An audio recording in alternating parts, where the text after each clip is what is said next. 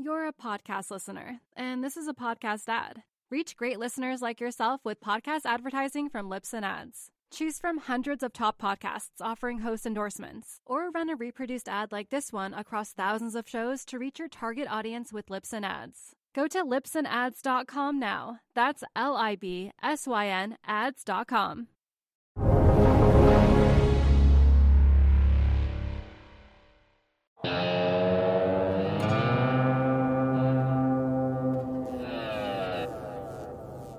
Welcome to the Real Vision Daily Briefing. I'm the host today on Tuesday, the 7th of July. Ed Harrison here. I am talking in a second to Dan Russo, who's the Chief Market Strategist at Chaikin Analytics. But first, let's go to Peter Cooper with the news of the day. Thanks, Ed. Today I want to talk about remittance, when migrant workers send money home to support their families and loved ones, and why it's a critical piece in our understanding of the global economic slump. Remittance has become increasingly commonplace over the past several decades. On the macro scale, remittance payments sent to families from their relatives often is greater than the amount of foreign direct investment and aid from other governments. And thus, many developing nations rely on remittance for their economic stability. However, with labor markets languishing worldwide due to COVID-19, migrant workers are particularly vulnerable to both job losses and the virus itself. The World Bank is projecting remittance payments for low and middle income countries to fall by about 19.7% this year, which is the sharpest decline in recent history and the largest drop since the World Bank started recording remittance data in the 80s. The drop in remittance now is 4 times as large as the drop in remittance that occurred after the Great Financial Crisis. This lifeline has been cut off to those countries and the families that rely on remittance payment to pay for food, mortgages, education, fuel, and numerous other expenses. Of the top 10 remittance routes, most of the overflows originate in the US and flow into India, Mexico, China, the Philippines, Guatemala, and Vietnam. Of these 6 countries, the Philippines, Guatemala, and Vietnam will experience the most disruption from lack of remittance because of a US labor market that remains volatile and uncertain, and because of how much their economy's GDP is reliant on remittance. For Guatemala, the Philippines, and Vietnam, remittance makes up a part of their GDP by 13.1%, 9.9%, and 6.5% respectively. This trickle-down effect through remittance implies that an elevated level of job losses not only hurts residents and citizens of nations like the US, but it has a powerful impact on the global economy. When migrant workers are losing their jobs, becoming sick with COVID-19, and leaving to return to their home countries, we have a deeper understanding as to why the global slump is greater than it appears, and will be slower and more painful to recover from. And with that, I'll hand it back to you, Ed. You're a podcast listener, and this is a podcast ad. Reach great listeners like yourself with podcast advertising from Libsyn Ads. Choose from hundreds of top podcasts offering host endorsements, or run a reproduced ad like this one across thousands of shows to reach your target audience with Libsyn Ads. Go to libsynads.com now. That's LIBSYN ads.com. Thanks, Peter. So, Dan, good to have you here on Real Vision Daily Briefing. Good to talk to you. It's great to be here, Ed. Thanks for having me. I've been watching the show for a while, so I'm excited to be taking part. Yeah, and I was telling you right before we got on that, we've had 2 or 3 technicians before, technical analysts before. You look at the technical analysis as well. In fact, earlier today, we were talking on the telephone. You were telling me that you teach a class in technical analysis. I just thought it would be interesting to tell everyone, how you think about technical analysis, because you're a CMT, and the class that you teach, and what you get out of it that people might not know. I teach the class at Baruch College in New York. I've been doing it. This was my 3rd semester doing it. I'm not a teacher by training, but it's a subject that I'm passionate about. So when the opportunity came along to teach the class, I jumped at it. And it's, a basic level technical analysis class, kind of start at the beginning with what is a trend, talk about things like Dow theory and confirmation, and then get into a little bit more of the complex areas of technical analysis. So it's been interesting because I've been doing it for a while. And I think you get into routines, right? You kind of find the tools that work for you. So teaching the class, I actually had to go back and revisit a lot of the work that I did when I was earning the CMT designation. And it helped me to uncover some new tools to kind of put in the toolbox to use on a daily basis, which has been fun. And it's really a good class because it lends itself to not really being theoretical, right? If you're sitting in a traditional finance class and, you want to learn about time value of money and you want to build a discounted cash flow model, right? A lot of that is, you're looking back at historical data and case studies. For this class, we can just look at things in real time and talk about what's happening in the markets, right? What are the trends in the equity market? What's outperforming? What are the trends in fixed income and commodity markets, and kind of see it in real time. So it's kind of interesting. It's, the students will love it. A lot of them invest for themselves or trade for their own accounts every now and then. It's a night class. I've actually walked around and seen some people pulling up charts of, say, like Bitcoin at 7 o'clock at night, and seeing if there are anything on there that they just learned that they can try to put to good use. So it's really gratifying. I love doing it. I love talking about technical analysis and what's happening in the markets, and then kind of bringing it back to what they're learning from a fundamental basis as well, because I'm also an MBA. So I'm not the traditional technician who says, fundamentals don't matter. I do think the fundamentals matter. I do think, all else being equal, I'd rather own stock in a good company than a bad company. So for me, I kind of think of it, fundamental analysis is kind of what to buy or what to sell and why. And then technical analysis helps you with the timing, position sizing, and risk management. So I like to meld the two worlds together. Yeah, very nice explanation. I like that. That is good. And, especially on a day like today, when we saw the Dow, down 400 points, and the market seemed to sell off into right at the end of the people always give a reason why. But I mean, right before we came on, you were like, it's really about supply and demand, buyers, and there's no reason per se why, but you're looking at the trends. I mean, what is the trend right now that you're seeing? So I think it's interesting, because I really think when you talk about equity markets, especially now, you have to get more specific, right? What's the trend in the S&P 500 right now?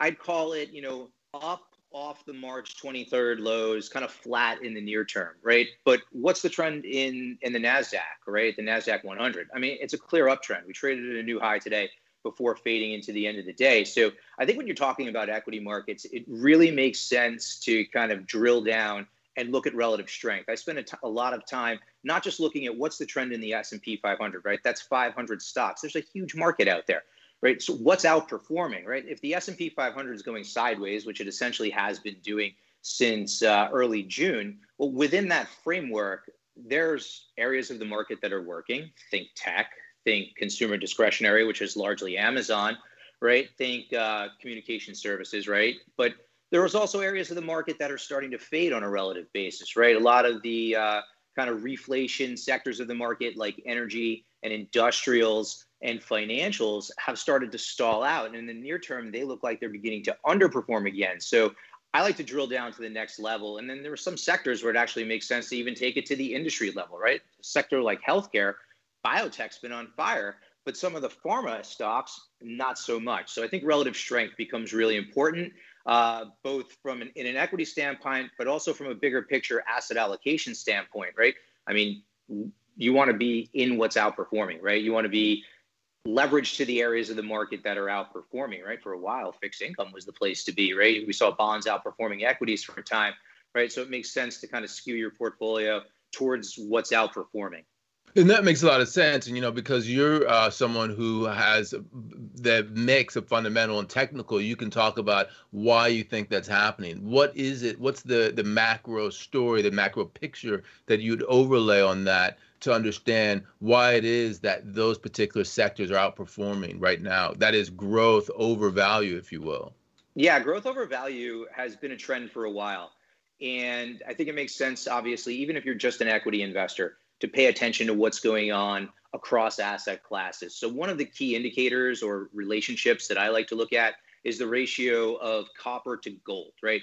If I kind of look at those two commodities as a ratio, one over the other, what you'll see is that copper has been lagging gold since, call it the first quarter of 2018. So kind of what does that mean from a bigger picture macroeconomic standpoint? To me, it's been a signal of slowing global growth, right? If we think about what copper is, industrial metal, widely used throughout the global economy, right? So if things are good and the economy around the world is growing, copper should really be in demand, and it should be outperforming gold, which is a precious metal turned to in times of uncertainty, right? So that relationship has been in place for a while. So it wasn't just COVID-19 that caused growth to slow down. It accelerated the slowdown to the downside. And I think that what we've seen recently is a counter trend rally within the context of a bigger picture downtrend. So if you look, I sent you the chart, there's a ratio of copper to gold in there. It's been rolling over since early 2018. We've now what looks like a counter trend rally below a declining 200-day moving average back to the level where it broke down. And that level, I think, is important because that was the 2016 lows before the market rallied following the election. And it's also the 2008 lows. So it stands to reason that we're going to see a reversal back to the downside there. The trend to the downside remains in place. So to me, that paints a picture of continuing slowing global growth. Right. Very interesting. And, so the macro view then is obviously if growth is going to continue to slow, then you want to be in the sectors that in that environment that are actually growing. Right, exactly. And so that's where you get the growth over value. Is that right? Right. So, and you can see it, and you see it actually across market caps too. Right? At Chaikin Analytics, we have a quantitative model that we use to rate over 4,000 stocks and over 1,700 ETFs. Right. So if we kind of look across market caps, whether it's large cap growth, mid cap growth, or small cap growth, all of those ETFs for the Russell Large, Russell Mid, Russell Small, all have bullish ETF ratings in our model. And if we look at the same dynamic for the value side of the equation, all of those ETFs are neutral. The growth ETFs are outperforming the broader market. The value ETFs are lagging the broader market. And then you're seeing it at the sector level too, right? We talked about technology. You're seeing it in consumer discretionary, which, as we said, is 25% Amazon, and you're seeing it in comm services, right, which have Facebook and Google and the names that are working. So when you talk about the market, I really do think you kind of have to broaden your view of what is the market, right? The market is more than just those 500 stocks, and ideally, we're trying to help people skirt to the areas of the market that are outperforming. Right. In that context, in terms of outperformance, the question then becomes, what other plays are you looking at in terms of thinking about it from a macro perspective? I'm thinking about currencies. I'm thinking about bonds. I'm thinking about, macro trends like inflation or deflation. I think what you're seeing is, you've seen, bonds have been doing well, right? So if I kind of drill down further into our ETF model, right? If I look at treasury bond ETFs, whether it's TLT for long duration, IEF for medium duration, or even IEI for something that's shorter duration, those all have bullish or very bullish ratings in our model. And what's interesting to me, and it kind of gets to the next point that we're going to bring up, I'm actually starting to see potential signs of inflation actually in the work that I'm doing, right? If we look at a broad basket of commodities, something like the CRB commodity index or DBC commodity ETF, right? Starting to rally off of those March lows, five-year forwards, right? I sent you a chart of that as well. Right. Starting to move higher, still within the context of a downtrend. So it's early days, but it's something that I'm watching closely because I think we could be close to an inflection point, right? I sent you the chart that I sent over is a weekly chart, and I give you the 13-week rate of change at the bottom of the chart. And you can see a big spike to the upside and in five-year forward inflation expectations. If I kind of take that to the currency markets, right, and look at, New Zealand dollar relative to the US dollar, Aussie dollar, US dollar, or even CAD US dollar, those are starting to inflect in a way that would signal strengthening against the US dollar. What do all of those have in common? They're commodity currencies. Right, so I think you could potentially be staring at an environment where growth continues to slow, but due to all of the stimulus that we've seen, we could be seeing an uptick in inflation, which I don't think a lot of people are talking about at this point. Right. Not everyone's talking about that. I have talked to a few people who think that inflation is ticking up, but obviously if growth is slowing, most people think then that means that inflation is going to slow at the same time. You have a disinflationary environment. What I thought was interesting when you spelled out specific currencies, Kiwi dollar, Aussie dollar, Canadian dollar, that you're talking about inflection points in those specific currencies vis-a-vis the US dollar. Talk to me about where those levels are and why those are important for you. You're a podcast listener, and this is a podcast ad. Reach great listeners like yourself with podcast advertising from Lips and Ads. Choose from hundreds of top podcasts offering host endorsements, or run a reproduced ad like this one across thousands of shows to reach your target audience with Libsyn Ads. Go to libsynads.com now. That's LIBSYN ads.com. Yeah, just kind of, drawing downtrend lines off of highs that incidentally have been in place since 2018 when that copper gold ratio started to roll over. So just drawing a simple trend line across the recent highs within that downtrend, we're kind of back at those levels. It's different levels for each of the currencies, but a break through that downtrend line to me would kind of confirm this view on the potential for rising inflation. And then we have to start to think about what does that mean, right, for the broader equity market. So again, even if you're solely focused on equities, I think it makes sense to be paying attention to a lot of these cross asset class relationships and pay attention to what's going on. We call it intermarket analysis. I have an entire lecture on it, but paying attention to what's going on in other areas of the investment landscape to get a sense for what that could mean for equities. I mean, just kind of take Shake Shack today. Right. Okay. Shake Shack came out, and just using it as a one-off example, right? They came out and they said that their same Shack sales are likely going to be down 49% for the second quarter, right? But how did they get there, right? Traffic down 60%, pricing up 11%. Right. So yeah. Traffic, demand, down 60%, pricing, potential inflation, up 11% to gets them to that down 49 comp. So the question is, are these companies going to be able to pass along price increases? Right, yeah. Right? If we look across the commodity landscape, right, look at a chart of lumber. It's absolutely ripping to the upside. Look at orange juice. Looks like it's bottoming out and moving higher. Even things like, cattle. To me, a lot of people see food. I see input costs. Right. So what does that start to mean for margins, especially as we're getting close to second quarter reporting season? It's one of the more interesting things. Bad thing for margins, right? You would think it would be a bad thing for margins, right? So taking the conversation a step further and drilling back down on the fixed income market, right? We talked about treasuries, which in a slowing growth world should continue to do well, right? And our rating bears that out. But if we look at if that is in fact the case, if we're looking at slower growth with rising inflation, I think you would want to skew towards high grade corporates, right? And if you look at an ETF like LQD, that's bullish within our model, right? That traded at a 52-week high yesterday, completely recouped everything that it lost in the February-March downturn.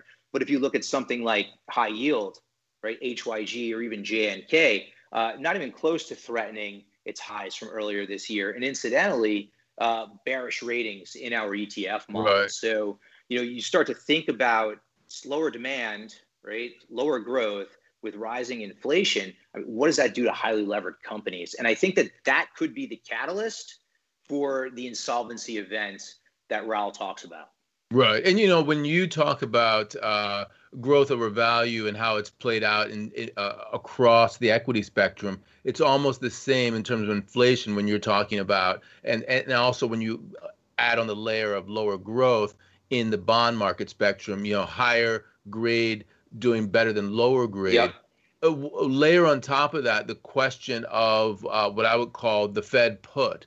That is, how far is the Fed willing to go in terms of their put? And there's nothing that they've said thus far, even though they've said that they would, buy a percentage of junk ETFs and in a liquidity crisis, they would also buy some fallen angels, that they're backstopping insolvent companies.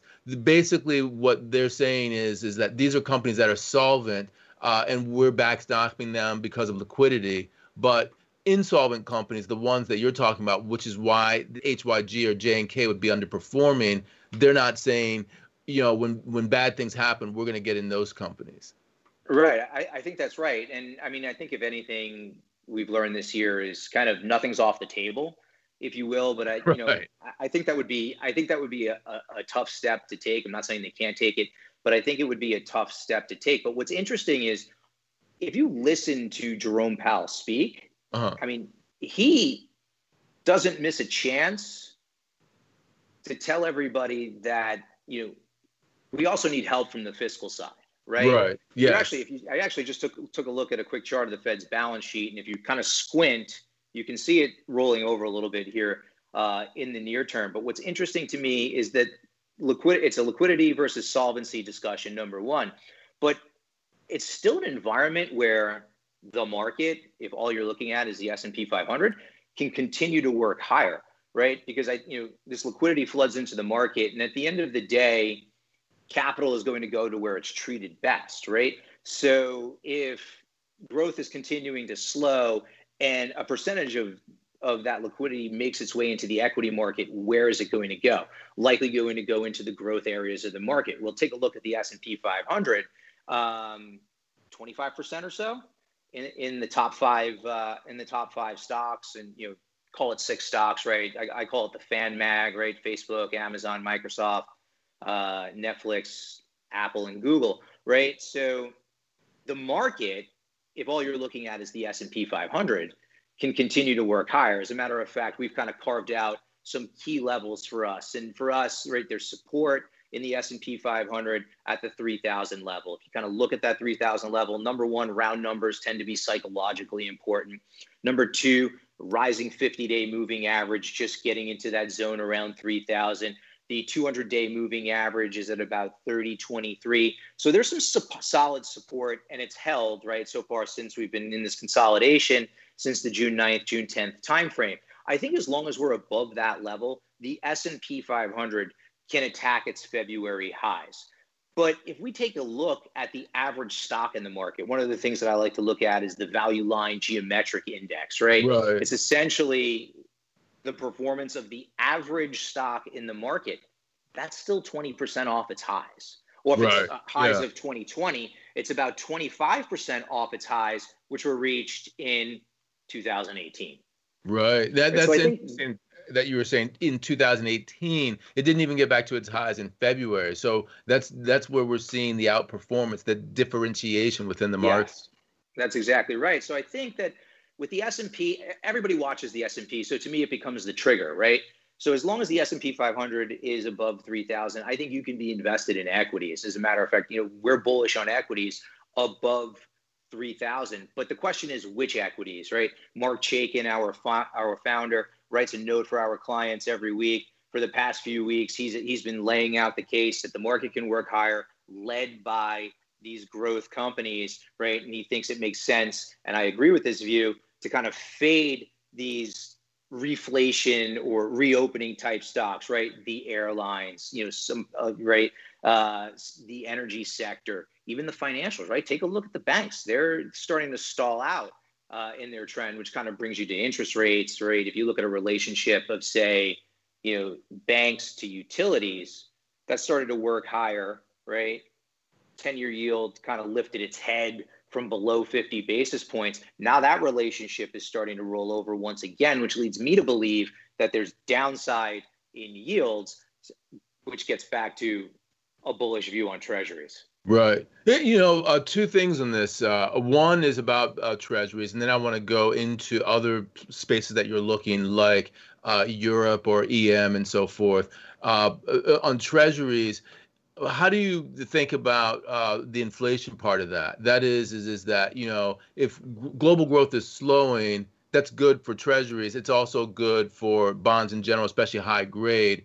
But what about where inflation comes into play? Does that factor into what you think you're going to get in terms of return? Yeah, no, it definitely does. I think it probably makes sense to kind of shorten duration and then maybe look at those high grade corporates, right? So not the companies that are at risk of an insolvency type event, but right, if you're going to reach for yield, I think you probably have to do it in a safer way, right? Hence LQD. With a bullish rating in our model, trading up near 52-week highs, right? But you know what else is trading near 52-week highs?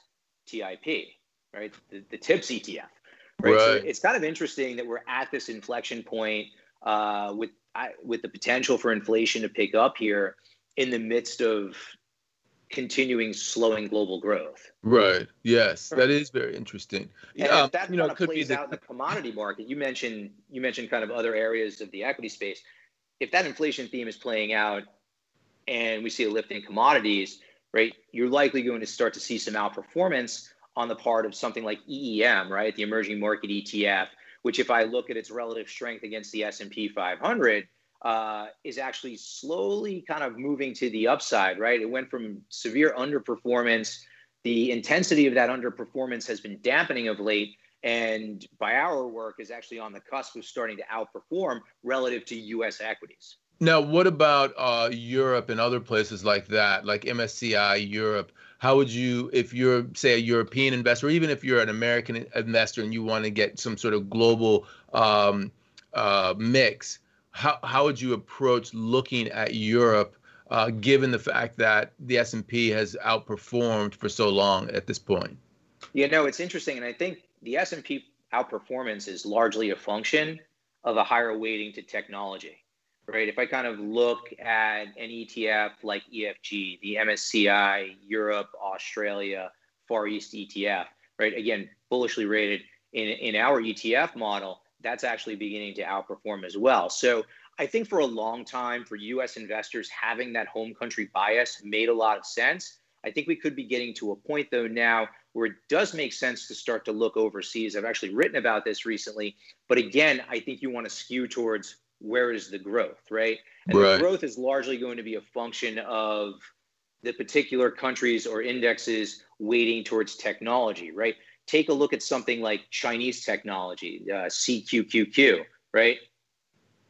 Massive spike higher of late. It almost looks like it's going parabolic, outperforming, right? What that's growth though. That's leverage to technology. Right. So just to wrap it up, basically what you're saying is that there are two major trends that you want to be looking at. On the one hand, you want to be looking at the continued value over growth. That you get growth over value. Growth over value. Yeah, where you get the continued outperformance. On the other side, there seems to be an inflection, particularly in these commodity currencies, and you can see it in other things as well. Yep. 5-year forwards in terms of potentially inflation moving in there. And so you have two trends that are really, you think, things to watch going forward. Yeah, absolutely. And like I said, within the equity landscape, kind of using the S&P as a trigger, if we're above 3,000, you can continue to be long equities, and that's largely been our view. But the question is, where do you want to be long within the equity landscape, right? And I think that continues to be growth over value. Largely speaking, I think that continues to be large over small, right? Because those same inflation dynamics are going to disproportionately impact, in a negative way, in my opinion, small cap stocks relative to the large and mega cap stocks, right? So I think you have to kind of drill down and take it one step further than just I'm bullish equities. Well, in this environment, what are you bullish within the equity landscape? And what are the trends telling you about the potential for the macro backdrop? And I think it continues to point to slowing global growth, right? Across asset classes, we're getting that message. And I think we're at an inflection point as it relates to the potential for rising inflation.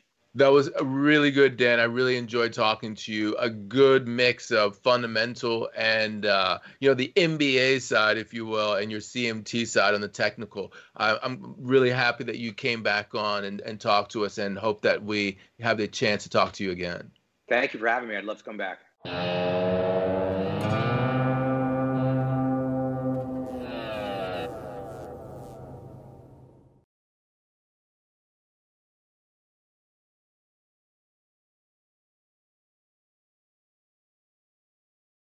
You're a podcast listener, and this is a podcast ad. Reach great listeners like yourself with podcast advertising from Libsyn Ads. Choose from hundreds of top podcasts offering host endorsements, or run a reproduced ad like this one across thousands of shows to reach your target audience with Libsyn Ads. Go to libsynads.com now. That's LIBSYN ads.com.